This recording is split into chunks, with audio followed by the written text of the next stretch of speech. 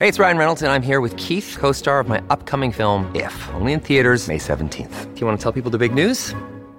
All right, I'll do it. Sign up now and you'll get unlimited for $15 a month and 6 months of Paramount Plus Essential Plan on us. MintMobile.com/switch. Upfront payment of $45 equivalent to $15 per month. Unlimited over 40 gigabytes per month. Face lower speeds. Videos at 480p. Active Mint customers by 531.24 get 6 months of Paramount Plus Essential Plan. Auto renews after 6 months. Offer ends May 31st, 2024. Separate Paramount Plus registration required. Terms and conditions apply if rated PG. Families have a lot going on. Let Ollie help manage the mental load with new cognitive help supplements for everyone 4 and up, like delicious Lolly Focus Pops or Lolly Mellow Pops for kids. And for parents, try 3 new Brainy Chews to help you focus, chill out, or get energized. Find these cognitive health buddies for the whole fam at ollie.com. That's OLLY.com. These statements have not been evaluated by the Food and Drug Administration. This product is not intended to diagnose, treat, cure, or prevent any disease.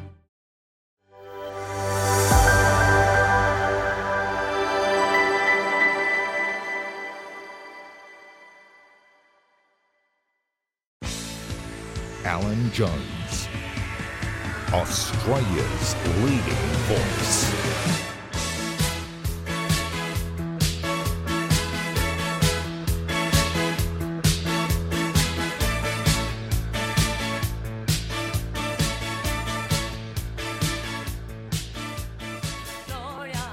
Well, good evening, and thank you for your company. Remember, ADH is free to watch. Just go to the Apple App Store on your television, iPhone or iPad, or the Google Play Store, and just there it is all there, you can see it. Search ADH. You can watch me live, Monday to Thursday at 8 p.m, or if you miss an episode, any episode, no trouble, just go onto the app and all the episodes are available for playback. So again, search ADH on the App Store or Google Play Store and tell your friends and family that that's where they can find me for free. Later I'll be joined by Pauline Hanson. Thank God she was re-elected to the Parliament. The One Nation leader won the 6th Senate spot in Queensland. And despite all the media reports, which are totally fake in their analysis of this, there were many reasons why it came down to the wire. One of them being that in this election in Queensland, there were many, many big personalities running for the Senate. You had Clive Palmer, Campbell Newman, Bob Katter's Australian Party.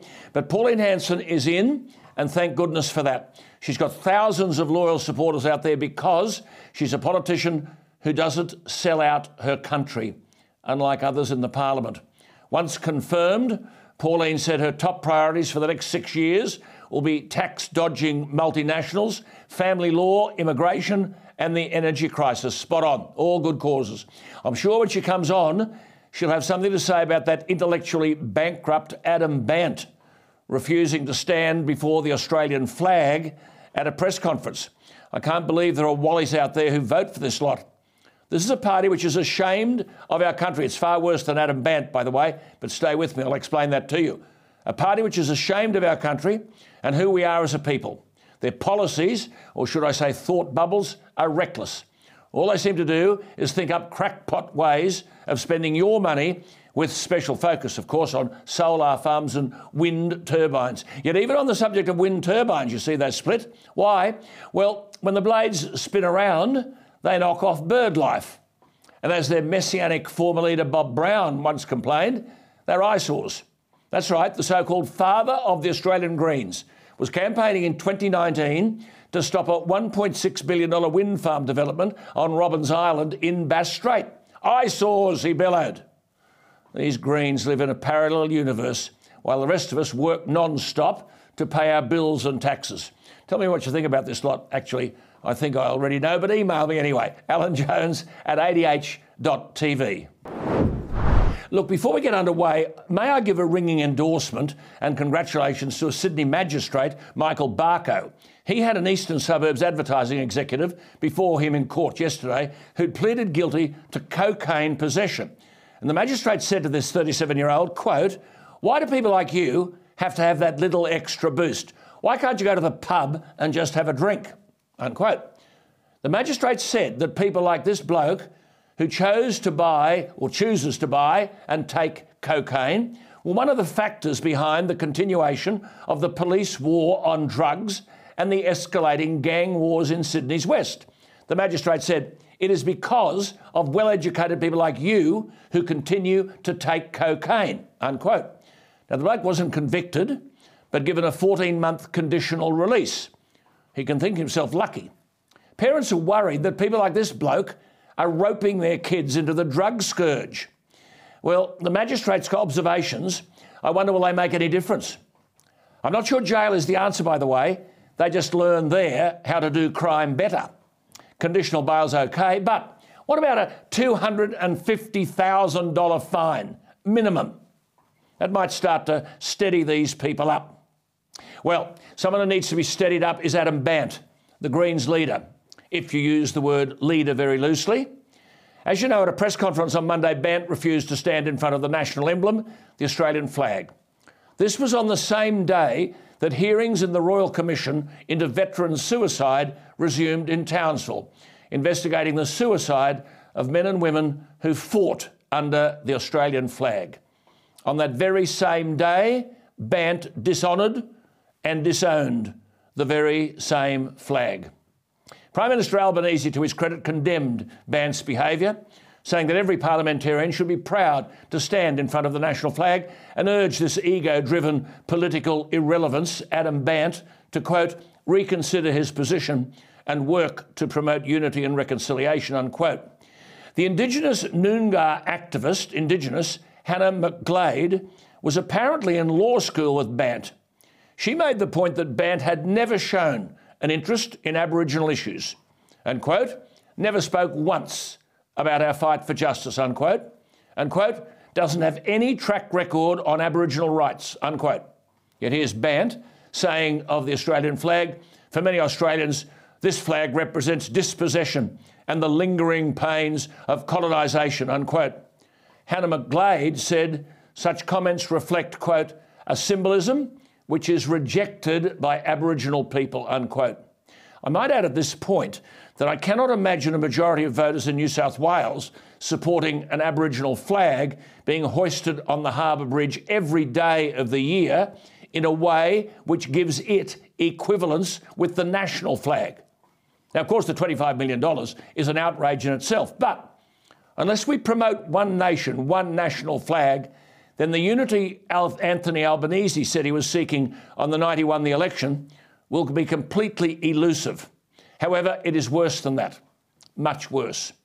One of Bandt's people, the Victorian Greens Senator Lydia Thorpe, an Indigenous woman, is another who won't stand in front of the national flag.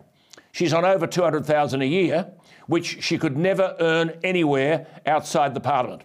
Bandt, by the way, gets a leader's allowance, which jacks his salary up to $315,000. Bugger me. But Senator Thorpe has described the national flag as an obscenity, arguing the flag didn't represent her or her people, whomever they are. It had connotations, she said, of invasion and dispossession. And she argued in relation to being elected to the Senate, quote, I'm there to infiltrate the colonial project, unquote. And she wants to question the, quote, illegitimate occupation. And for people to know, quote, whose land they're on.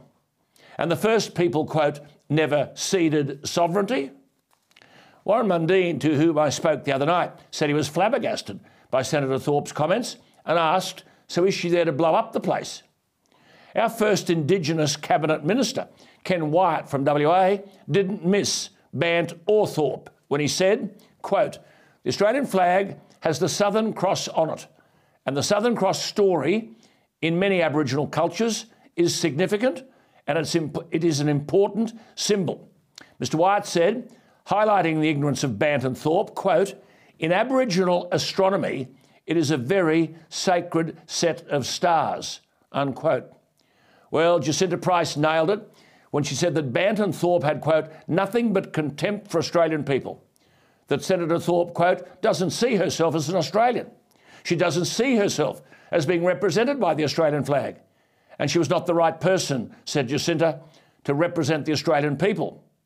Well, good on Jacinta Price for taking it one step further. She wants the Governor-General, David Hurley, to look closely at Senator Thorpe's intentions, quote, and consider whether this is possible grounds for dismissal, unquote. An editorial in the Australian newspaper puts the situation perfectly when it concludes by saying, some have dismissed Mr. Bant's antics as a stunt, but that misses the point. His disrespectful action and Senator Thorpe's comments attack the essence of our nation. Coming from elected MPs, they are intolerable. All parties should condemn them now and at the next election, unquote. Well, in particular, could the 1.8 million Australians who voted for this un-Australian lot be heard in their condemnation? That'd be a start. Let me say this. Sedition was previously defined under the Criminal Code as, quote, conduct that tends towards rebellion against the established order, unquote. It used to include, quote, subversion of the Constitution or incitement towards discontent with the established authority, unquote. Well, in 2011, under Julia Gillard's administration, the sedition clauses were repealed and replaced with the definition which described sedition as urging violence. It might be time to reinstate the definition of sedition as conduct which incites discontent to established authority, conduct with the potential to lead to rebellion against the established order.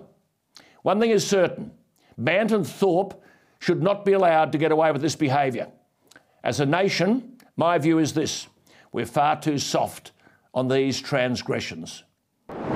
Well, to the relief of many, Pauline Hanson has been re-elected for a second consecutive 6-year term after a mammoth battle in Queensland. I should say at the outset that one very good Senate candidate in Queensland was not elected, Amanda Stoker. She is a fair dinkum Liberal in a Liberal party that went to the election on May 21 with not too many fair dinkum Liberals. But Pauline Hanson's success in being re-elected is very significant because there were a host of high-profile people contesting that spot. Good people, amongst them people like Campbell Newman.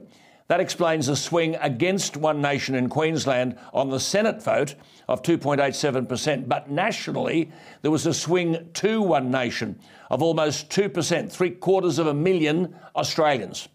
Why Pauline Hanson's voice is important is simple. Whether you agree with her or not, you know she's articulating her views. There are no overpaid bureaucrats putting words in her mouth. In the week when her re-election was confirmed, significant issues emerged, and that's why I thought we'd speak to her tonight. So, Pauline, thank you for being with us. Congratulations. And I must ask you first, your views, since you have sat in the Parliament with this person, Lydia Thorpe, who is now saying that she believes she's been elected to the Senate, quote, to infiltrate the colonial project. Pauline, your thoughts? She's a disruptive person. She doesn't represent all Australians. She doesn't want to. She's quite happy to sit in the system that was being put in place by the colonialists. So why is she actually having a go at us? When many Australians voted for her, let's just be equal, treat everyone the same. Like I said, I think she's a nasty piece of work. I have no time for her. And here they're hypocrites, Alan. They really are. They're taking money from a system that they are supposedly opposing. If she feels that strongly about it, she doesn't recognise the white Australians in this nation or anyone else other than the Aboriginals. But the Aboriginals owning 32% in native title of this land, you know what I say? Give it to them. You go into government on there. You separate from the rest of Australians, you provide for yourselves, no more handouts, no more whatever, and you go and deal with it yourself and just let the rest of us get on with our life in peace. Good on you. Good on you, Pauline. That's why we need you. She wants to, just going back to this Lydia Thorpe, she wants to question, quote, the illegitimate occupation of this country and for people to know, quote, whose land they're on and that the first people, quote, never ceded sovereignty. I just want to ask you again plainly, Pauline, Senator Hanson, should such a person be sitting in the National Parliament? I totally disagree with it because that's not what our forefathers believed in when they drafted that constitution in the late 1800s, that it should have people on the floor of Parliament trying to represent all of Australians. What she purports is not equal to the rest of Australia, as I said before, Ellen. I think she is divisive. Talking about sovereignty, they haven't handed it over. For everything that she's gained and sitting in the Qantas lounges and flying on the planes and everything, that came about because of the English background, and other Australians had migrated here, not from the Aboriginal community. I'm sorry to say that, but that's the truth. And yet she wants to actually divide this nation and say, because you're white, we're not going to represent you. You don't deserve representation, but we'll take your pay packet and all the privileges that goes with it. If, as Jacinta Price rightly says, this woman doesn't see herself as an Australian and doesn't see herself as being represented by the Australian flag, is she the right person to be representing Australian people? Lydia Thorpe, I don't believe that she should be representing the Australian people. If she doesn't represent or acknowledge or respect the Australian flag, what is she doing in the Parliament of Australia? And why people keep voting for her.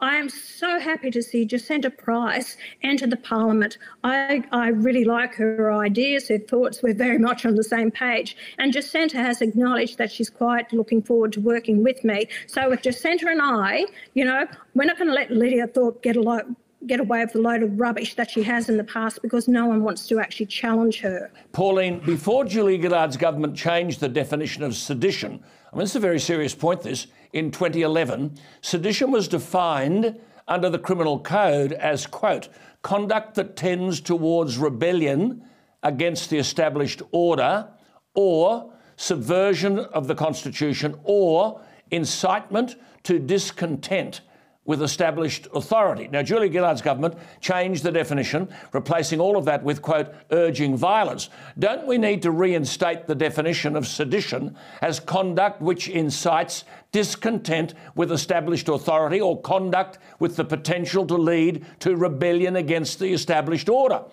I mean, and if we don't do that, what? We need a new definition, don't we? I couldn't agree with you more, Alan, and that's what we need to do. These Greens, the people that are voted in under the Greens, have their own agenda, and it's not for the majority of Australians. It's about to divide this nation. I feel that we are in for a rocky road for the next 3 years till the next election. People have voted for Labor, controlled by the Greens Parliament, and if they don't have the numbers, they will get Jackie Lambie, who 80% of the time votes with the Labor and the Greens. We are going to see so much strife this nation. You're going to see that there is going to be power shortages, outages, your cost of living is going to increase. You know, where is the money going to come from? I can see taxes being increased as well. I think the people need to realise who they voted in and rethink this. Alan, the problem is that the kids are being brainwashed in the educational system. They're coming through with this green agenda on their minds. They're saving the world, and therefore will vote green. I hope they don't get together and want to lower the voting age, which the Greens do, to 16 years of age. That's another thing people need to consider. Pauline, you made a very valid point there. I mean, to the bulk of Australians, someone waltzes up and says, you know, I'm Senator Thorpe and I'm from Victoria, and they say, oh, you're very important as Senator. That's wonderful. And look, could I come and speak to your school? Oh, Senator, that'd be lovely. So when this Senator Thorpe enters a classroom invited to address children, is she going to fill their heads with this kind of stuff? Because she did say that she came into the Senate to, quote, infiltrate the colonial project.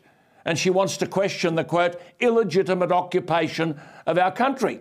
And for people to know, quote, whose land they are on. Is she going to be telling young people wherever she addresses them this kind of message? I wouldn't be surprised if she does, Alan, because she's actually tried to do it on the floor of Parliament with the vindictive, nasty words that she has put across on the floor of Parliament. She's made it quite clear how she feels about the Parliament, how she feels about the white Australians. And it's funny, her father is white. And I've met him. He's a member of the One Nation Party. Isn't it funny, these people, you know, there are two cultures. Her mother's Aboriginal, her father's white, from an English background. Isn't it funny? Why can they only side with one part of their culture? Why do people actually don't acknowledge both sides of their culture and without putting us down and having to go Everyone else is trying I suppose she takes her cue from the leader. I mean, Adam Bandt wants to ditch the Australian flag. He won't conduct a press conference with the Australian flag behind him, but he wants the Aboriginal flag. But I noticed that the Indigenous Australian Hannah McGlade, who was apparently in law school with Bandt, has said that Bandt, quote, never spoke once about our fight for justice, doesn't have any track record on Aboriginal rights. Will you move a motion in the Senate condemning both Bandt and Thorpe? And do you believe the majority of the Senate would support you? I haven't considered that, but it's a good thought, Alan. I will consider it. But I tell you what, you know what? It won't get the support in the Senate. The Libs and the National Party are so gutless. I'm sorry to say this, they really are. And they won't want to cause... And I'll tell you nothing that's going to happen. They'll want to put the Aboriginal flag on the floor of Parliament. And once they do that, Alan, I will not acknowledge it. And every morning we have to stand to acknowledge the traditional owners of the land and welcome to country. You know what? I'm not going to do it anymore. I'm fed up with it. I'm sick of hearing it on the Qantas flights. That was brought in by Ernie Dingo. It's not part of their culture. And more it's encroaching on our rights.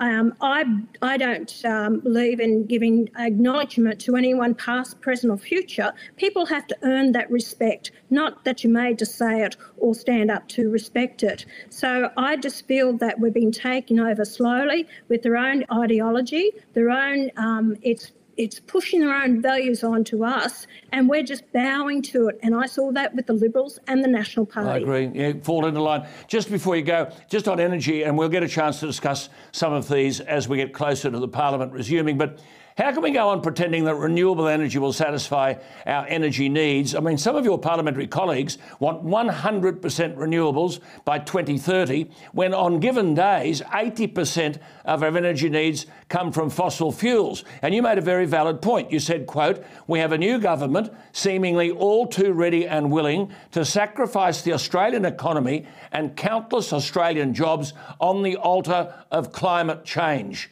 What can you do? Alan, I'm going to question them over the North West Shelf and the gas that we have over there. I've been saying this for the last 5 years. The Libs completely ignored me, and Canavan, as Resource Minister, did nothing about it. We have retention leases that these multinationals have owned for over 30 years. We export $54 billion worth of gas a year. We only get $300 million in taxes, yet we are the largest exporter of LNG in the world, and yet Qatar, who's the second largest, pulls in $26 billion in revenue from their export of gas. I mentioned it to Albanese when I rang and spoke to him on last Sunday night, and I congratulated him on his win.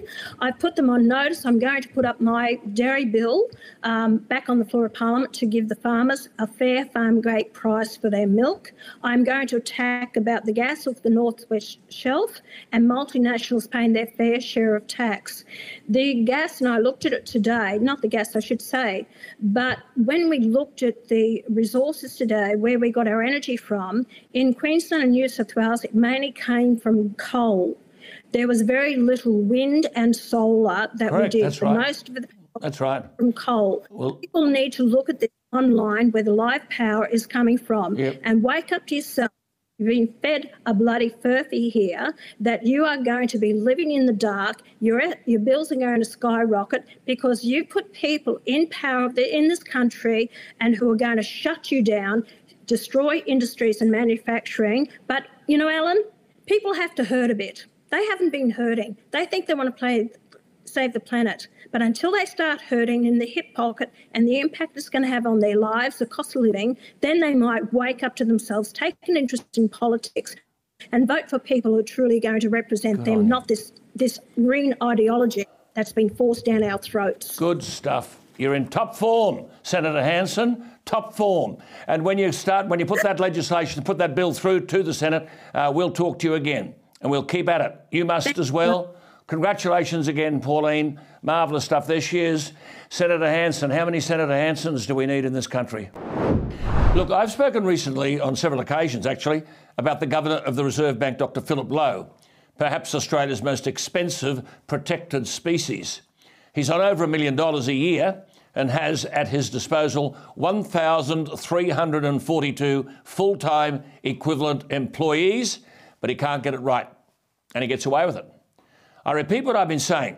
Given that we don't know where inflation is going, we don't know where interest rates are going, the protected species, low, and his 1,342 staff can't tell us. But he could tell us last November, quote, "It's still plausible that the first increase in the cash rate will not be before 2024.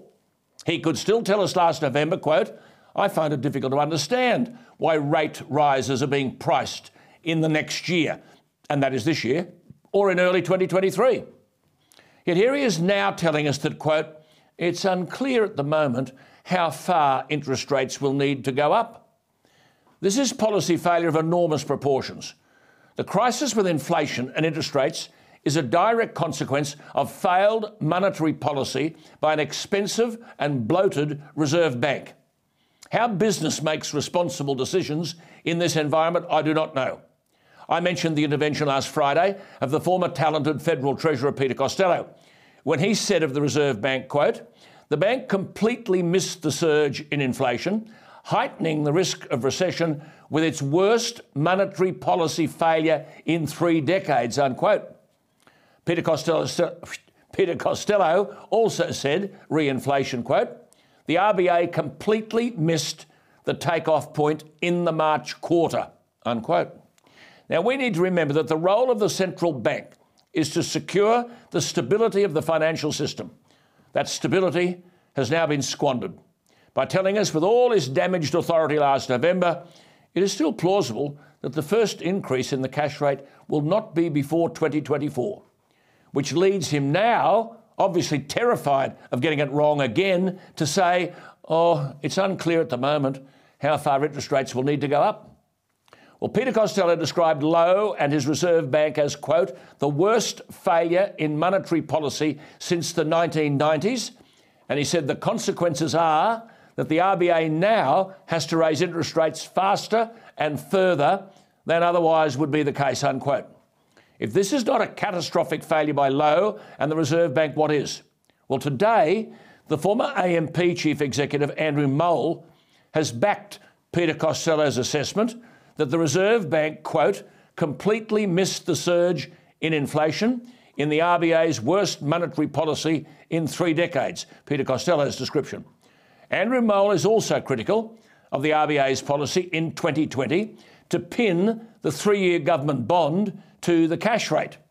The yield target contributed to, he said, protection against downside economic risk by lowering the funding costs for lenders. But Andrew Mole likened the yield curve control, as practiced by the RBA, to the operations of a private hedge fund. Said Andrew Mole, in reality, no private sector player would do this, as the risk and capital requirements would be off the charts, unquote.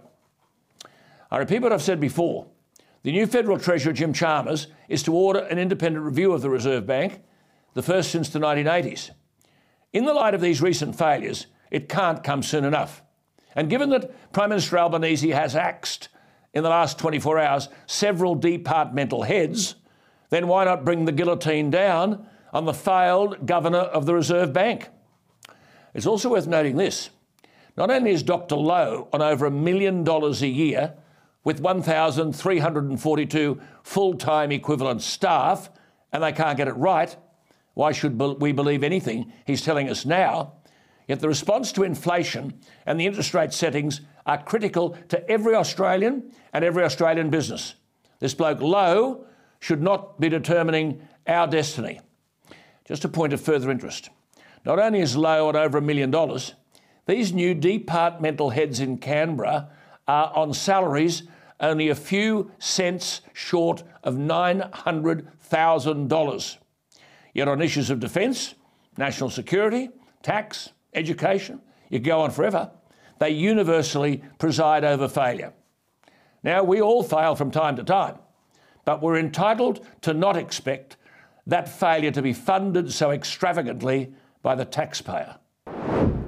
Well, the quite brilliant young man you hear every week on this program, Daniel Wild, is, as you know, the Director of Research at the Institute of Public Affairs. He's fluent and factual. You won't find that amongst too many politicians. Last weekend, he wrote that the power supply crisis confronting us was not an accident. And he wrote, and I quote, These are the blackouts Australia didn't need to have. The crisis has been caused by deliberate policy choices made by low-voltage politicians on both sides of politics, cheered on by corporate and media elites for more than a decade. He went on, and I quote, "On the first day of winter this year, the Australian Energy Market Operator, the government body in charge of our energy system, made the extraordinary admission that Soviet-style gas rationing would need to be introduced," unquote. Soviet-style indeed. The bureaucrats have taken over electricity supply from the market. And as Daniel said to me last week, this is only the beginning, unquote. Now, if that's not bad enough, the IPA have released today a major report on the consequences of what we've been talking about, this obsession with net zero. Get your head around this, because the IPA is thorough in its research. It's concluded that if you want net zero, you're going to have to accept that the wholesale electricity price will quadruple. But here's the rub. The typical Australian family's electricity bill will increase annually by at least $1,600. Now, we need to remember always that the new government, which is advocating this net zero, and I might add, supported from the other side, but the new government was only supported on May 21 by 3 out of 10 Australians. And the IPA have done comprehensive research where 72% of respondents indicated that affordability and reliability should be the focus of energy policy.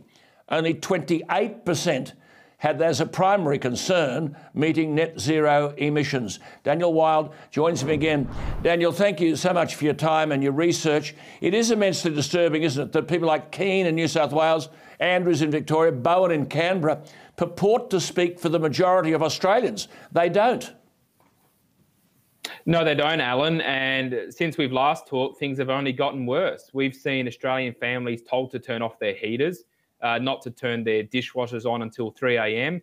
We've had aluminium smelters told that they can't operate because our energy grid can't handle it. As I say, this is just the beginning. We're only 3 weeks into winter. We've got a lot more to come. As we've identified in that research that you mentioned, Alan, under net zero, at least 6 large coal-fired power stations are going to close by the year 2030, taking a further 20% of energy generation off our already struggling energy grid.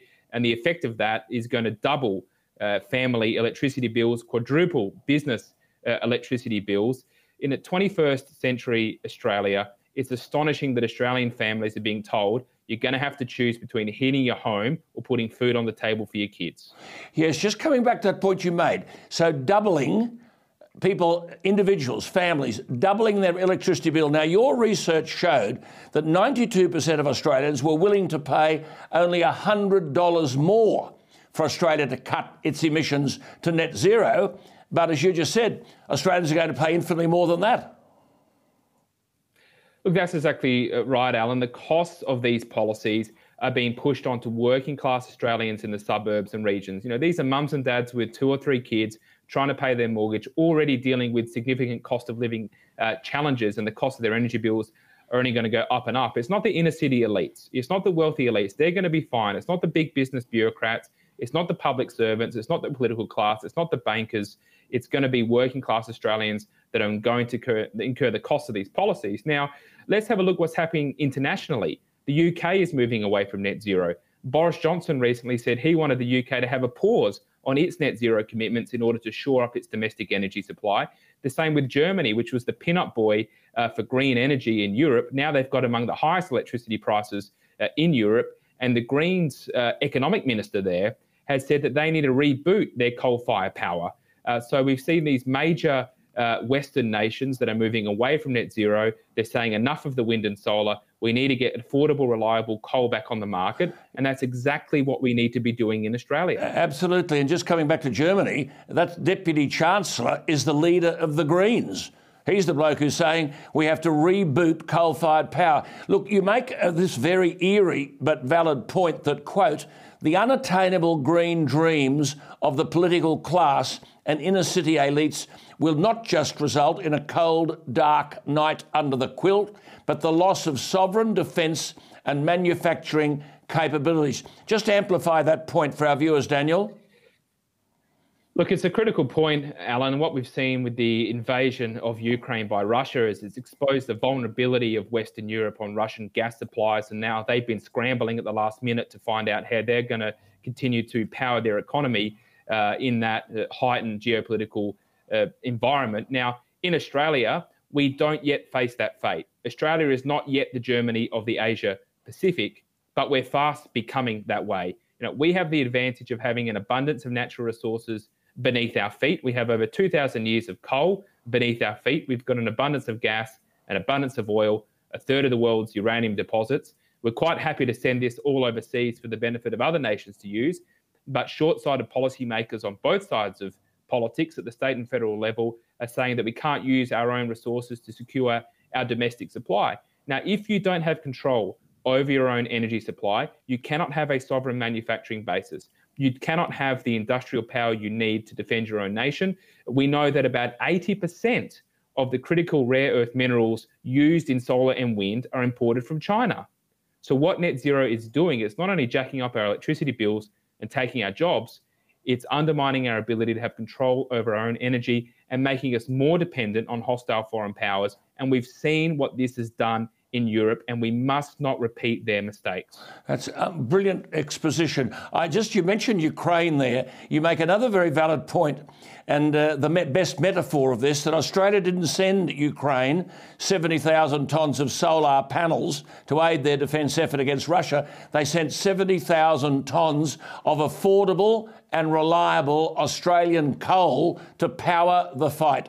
How dumb are we? I mean, at home we can't get advantage of this, but we're actually allowing the international world to take advantage of our resources. Well, that's exactly right. It is dumb, Alan. That's the only word you can use to describe this, because, look, we're told by the political elites and the aficionados in big business and, the big lobby groups of the Business Council of Australia that, look, we need to cut our emissions in order to save the climate. But when you actually look at the details, it doesn't stack up. Why does it matter whether we use our coal in Australia or whether China or India or Indonesia use the coal? The impact in terms of emissions is exactly the same. All that's happening is we're exporting our jobs, exporting our sovereignty, jacking up our bills, but for no discernible environmental benefit. And that's before we even get into the reality that Australia only accounts for about 1.3 or 4% of total greenhouse gas emissions. This just doesn't stack up. It's all economic and social pain for no discernible environmental gain. Absolutely. And you see, the point to be made here too is that the world are using our coal in brand new, high efficiency, low emission, coal-fired power stations to power their countries. Why can't we build just one Heli, high efficiency, low emission, coal-fired power station? Well, you're absolutely right. And we've got the coal to use it. The coal is right here for us. I mean, we are truly the lucky country. We don't need to be reliant on other nations, unlike so many other countries around the world do. And you're dead right about high efficiency, low emissions coal. We should be building many coal-fired power stations and keeping the existing ones open for as long as possible. Now, don't forget, the whole net zero is based on the fiction that renewables are cheaper than coal. It's just not true.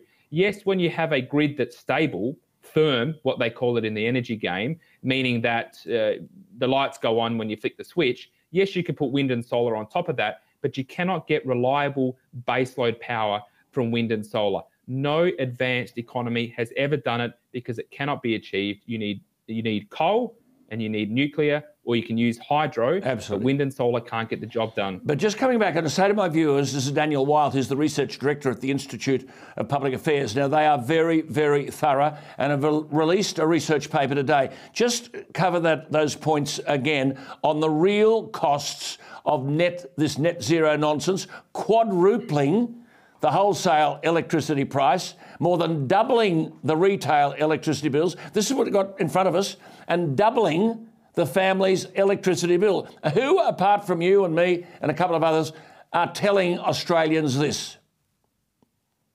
Well, it's an important point, Alan. I mean, we just have to keep going and making the argument. I thought it was immensely disappointing when Scott Morrison signed the coalition up to net zero at the Glasgow Climate Conference last year, because what it meant is there's been no debate about this. The coalition were unable to hold Labor to account for their climate policy because they had essentially adopted the same one. So they got a free kick.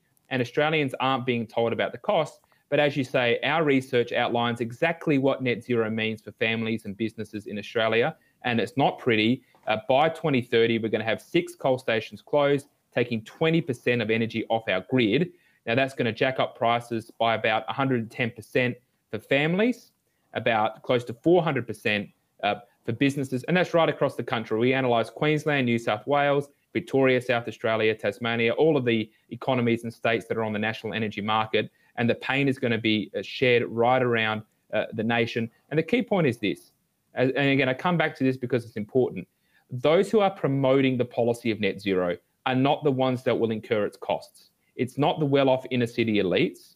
It's not your big business bureaucrats. It's not your political class. It's not your media elites. They're all fine. It's working class, mainstream Australians in the suburbs and the regions that are picking up the bill for a policy they don't even want. Good on you. Marvellous stuff. Keep doing some wonderful work, Daniel. Always great to talk to you. We'll resume this next week on the principle that when you and I are getting sick of saying it, someone out there will start to hear it. So thank you for your time tonight. There he is, fluent My pleasure, and informed. thank you. That's Daniel Wild from the Research Director at the Institute of Public Affairs, fluent and informed. You won't get that in Canberra.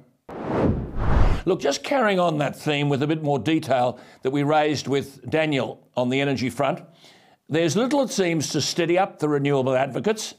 Facts don't matter, eminent scientists don't matter, history doesn't matter, and the recent experiences don't seem to matter. Germany is now ready to defy the European Union's ban on the sale of new petrol and diesel cars. That was to be by 2035. After that, nothing. Well, Germany, the aim was, of course, to go to electric cars, but of course they never tell us where the electricity will come from.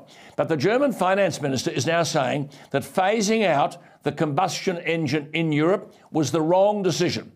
Because how common sense is this? Manufacturers elsewhere, as in China, would fill the gap.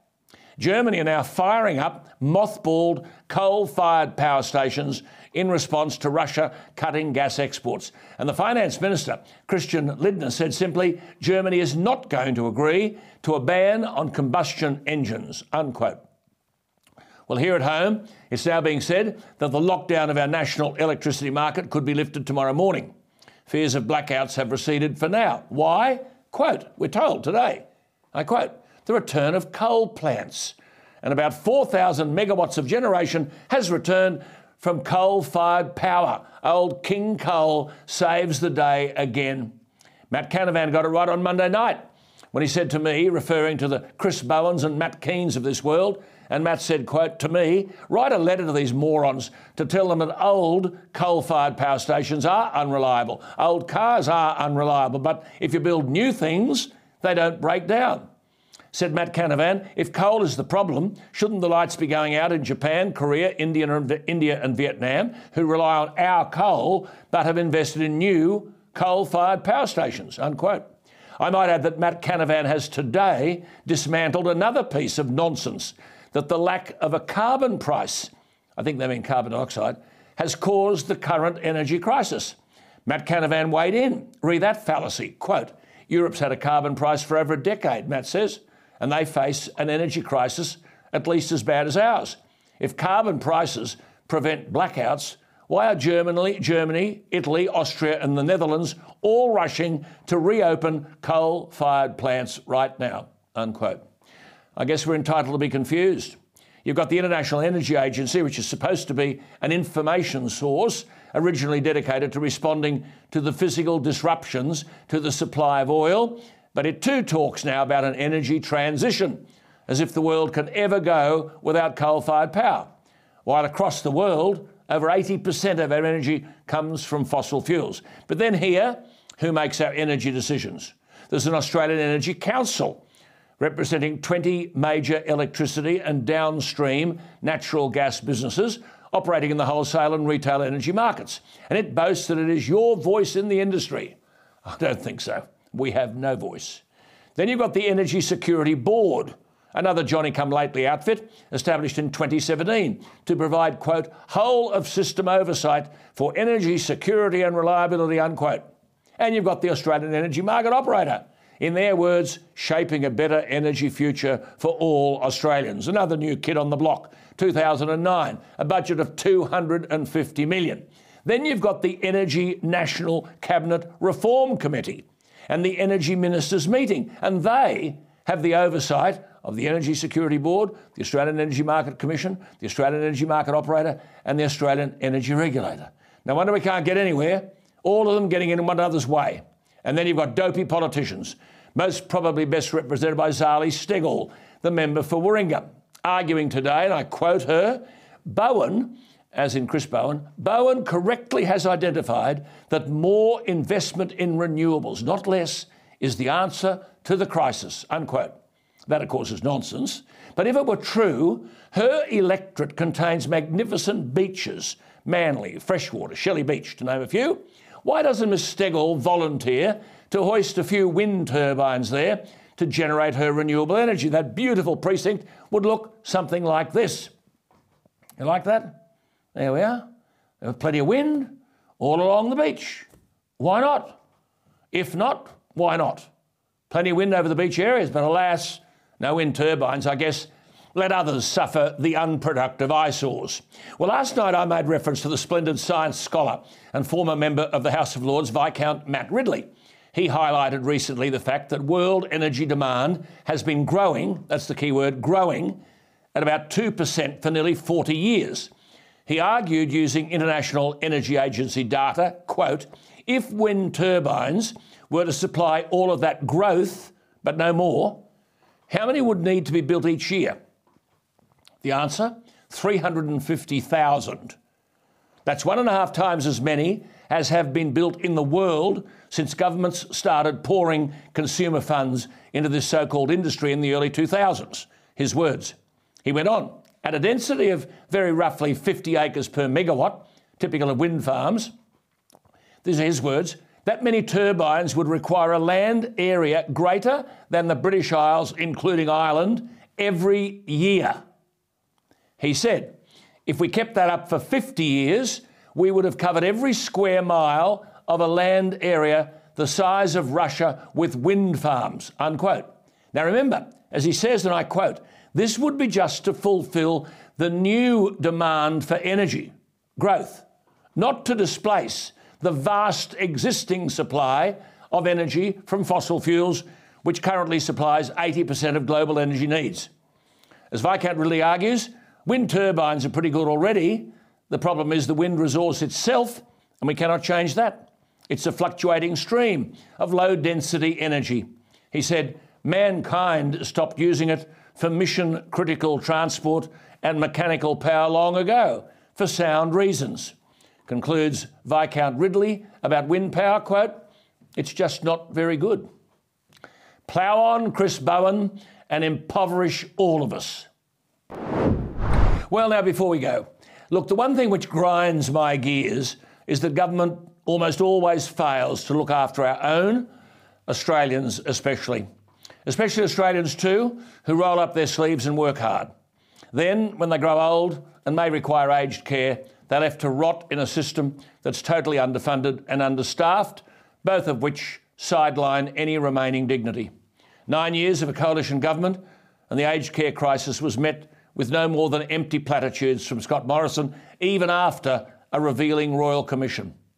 Another group amongst us who are hung out to dry by government are our vets. Veterans are dogged by successive governments, doesn't matter which party's in office. Each year, whenever there's an Anzac Day or a Remembrance Day or any other significant battle anniversary, politicians address the public and pretend to be the best friend of the digger. It's always the same buzzwords, isn't it? Brave men and women, heroes, fought for our freedoms. We'll never forget the sacrifices made for your country. But the moment the ceremony's over and the public depart, the veterans are forgotten. Most of their time is spent battling with bureaucrats from the Department of Veterans Affairs. I've gone into bat for many of these people, and we haven't finished yet. I've addressed charities and made representations to government on their behalf. They turn to me, I think, because they get nowhere with bureaucrats, and the minister is often brain dead. Well, all of this was confirmed this week in Townsville, where the Royal Commission into Defence and Veteran Suicide is being conducted. The former Veterans Affairs Minister Darren Chester was questioned over his time in the position he held from 2018 to 2021. Chester was asked why, after receiving a report from the Productivity Commission in 2019, making several recommendations to improve the Veterans Affairs Department, including changes to legislation on the processing of veterans' compensation claims, why did he sit on it and not act quickly? Unquote. Well, I could be of assistance there to the Commission. Simple answer, he's a dud politician. Counsel assisting the Commission, Peter Singleton, argued that despite receiving this report in 2019, the coalition government's earliest significant work to address it was in the form of a workshop, can you believe, in December 2021. Why so long?